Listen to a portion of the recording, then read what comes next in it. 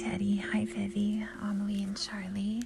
Tonight I'm reading you guys one more Christmas story. This one is called The Polar Express.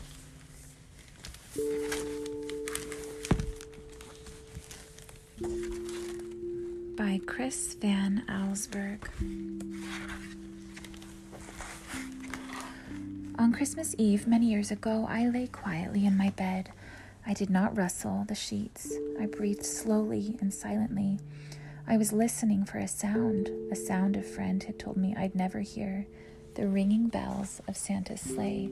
There is no Santa, my friend had insisted, but I knew he was wrong. Late that night, I did hear sounds, though not of ringing bells. From outside came the sounds of a hissing steam and squeaking metal. I looked through my window and saw a train standing perfectly still in front of my house. It was wrapped in an apron of steam. Snowflakes fell lightly around it.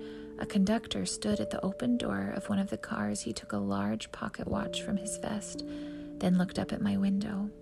I put on my slippers and a robe. I tiptoed downstairs and out the door. "All aboard," the conductor cried out. I ran up to him. "Well," he said, "are you coming?" "Where?" I asked. "Why, to the North Pole, of course," was his answer. "This is the Polar Express."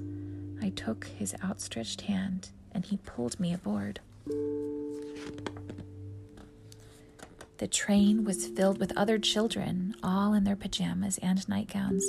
We sang Christmas carols and ate candies with nugget centers as white as snow. We drank hot cocoa as thick and rich as melted chocolate bars. Outside, the lights of towns and villages flickered in the distance as the Polar Express raced northward. Soon there were no more lights to be seen. We traveled through cold, dark forests where lean wolves roamed and white-tailed rabbits hid from our train as it thundered through the quiet darkness. We climbed mountains so high it seemed as if we would scrape the moon, but the Polar Express never slowed down.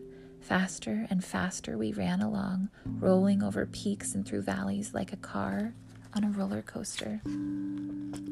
The mountains turned into hills, the hills to snow-covered plains. We crossed a barren desert of ice, the great polar ice cap. Lights appeared in the distance. They looked like the lights of a strange ocean liner sailing on a frozen sea.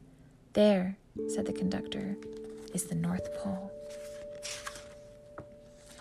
The North Pole. It was a huge city standing alone at the top of the world, filled with factories where every Christmas toy was made. At first, we saw no elves. "They are gathering at the center of the city," the conductor told us. "This is where Santa will give the first gift of Christmas." "Who receives the first gift?" we all asked. The conductor answered, "He will choose one of you." "Look," shouted one of the children, "the elves!" Outside, we saw hundreds of elves. As our train drew closer to the center of the North Pole, we slowed to a crawl. So crowded were the streets with Santa's helpers. When the Polar Express could go no farther, we stopped and the conductor let us outside. We pressed through the crowd to the edge of a large open circle. In front of us stood Santa's sleigh. The reindeer were excited. They pranced and paced, ringing the silver sleigh bells that hung from their harnesses. It was a magical sound like nothing I'd ever heard. Across the circle, the elves moved apart and Santa Claus appeared. The elves cheered wildly. He marched over to us and, pointing to me, said, "Let's have this fellow here." He jumped into his sleigh. The conductor handed me up. I sat on Santa's knee and he asked, "Now what would you like for Christmas?" I knew that I could have any gift I could imagine, but the thing I wanted most for Christmas was not something inside Santa's giant bag. What I wanted more than anything was one silver bell from Santa's sleigh. When I asked, Santa smiled. Then he gave me a hug and told an elf to cut a bell from a reindeer's harness. The elf tossed it up to Santa. He stood holding the bell high above him and called out, "The first gift of Christmas." A clock struck midnight as the elves roared their approval. Santa handed the bell to me and I put it in my bathrobe pocket. The conductor helped me down from the sleigh. Santa shouted out the reindeers' names and cracked his whip. His team charged forward and climbed into the air. Santa circled once above us, then disappeared into the cold, dark, polar sky. As soon as we were back inside the Polar Express, the other children asked to see the bell. I reached into my pocket, but the only thing I felt was a hole. I had lost the silver bell from Santa Claus's sleigh.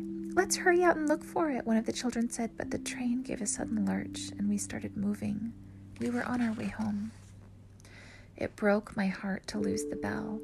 When the train reached my house, I sadly left the other children. I stood at my doorway and waved goodbye. The conductor said something from the moving train, but I couldn't hear him. "What?" I yelled out. He cupped his hands around his mouth. "Merry Christmas," he shouted. The Polar Express let out a loud blast from its whistle and sped away. On Christmas morning, my little sister Sarah and I opened our presents. When it looked as if everything had been unwrapped, Sarah found one last small box behind the tree. It had my name on it. Inside was the silver bell. There was a note. "Found this on the seat of my sleigh. Fix that hole in your pocket. Signed, Mr. C." I shook the bell. It made the most beautiful sound my sister and I ever had heard. But my mother said, "Oh, that's too bad." "Yeah," said my father, "it's broken." When I'd shaken the bell, my parents hadn't heard a single sound. At one time, most of my friends could hear the bell, but as years passed, it fell silent for all of them. Even Sarah found one Christmas that she could no longer hear its sweet sound.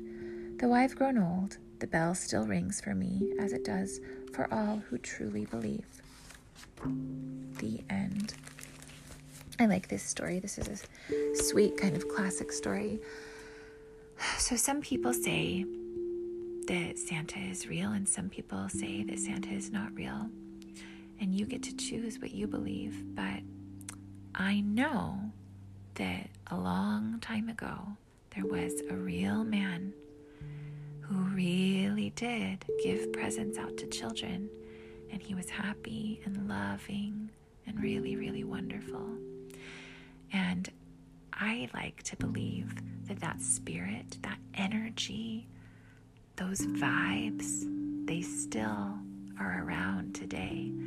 So you kind of get to see how you believe and what you decide to do. But I think that if we were with this boy and he rang the bell, I think we would hear it, you guys. What do you think? What do you think, Teddy, Vivi, Amelie, Charlie? Do you think you would hear the bell? I think you would. I love you guys. I hope you have a good sleep.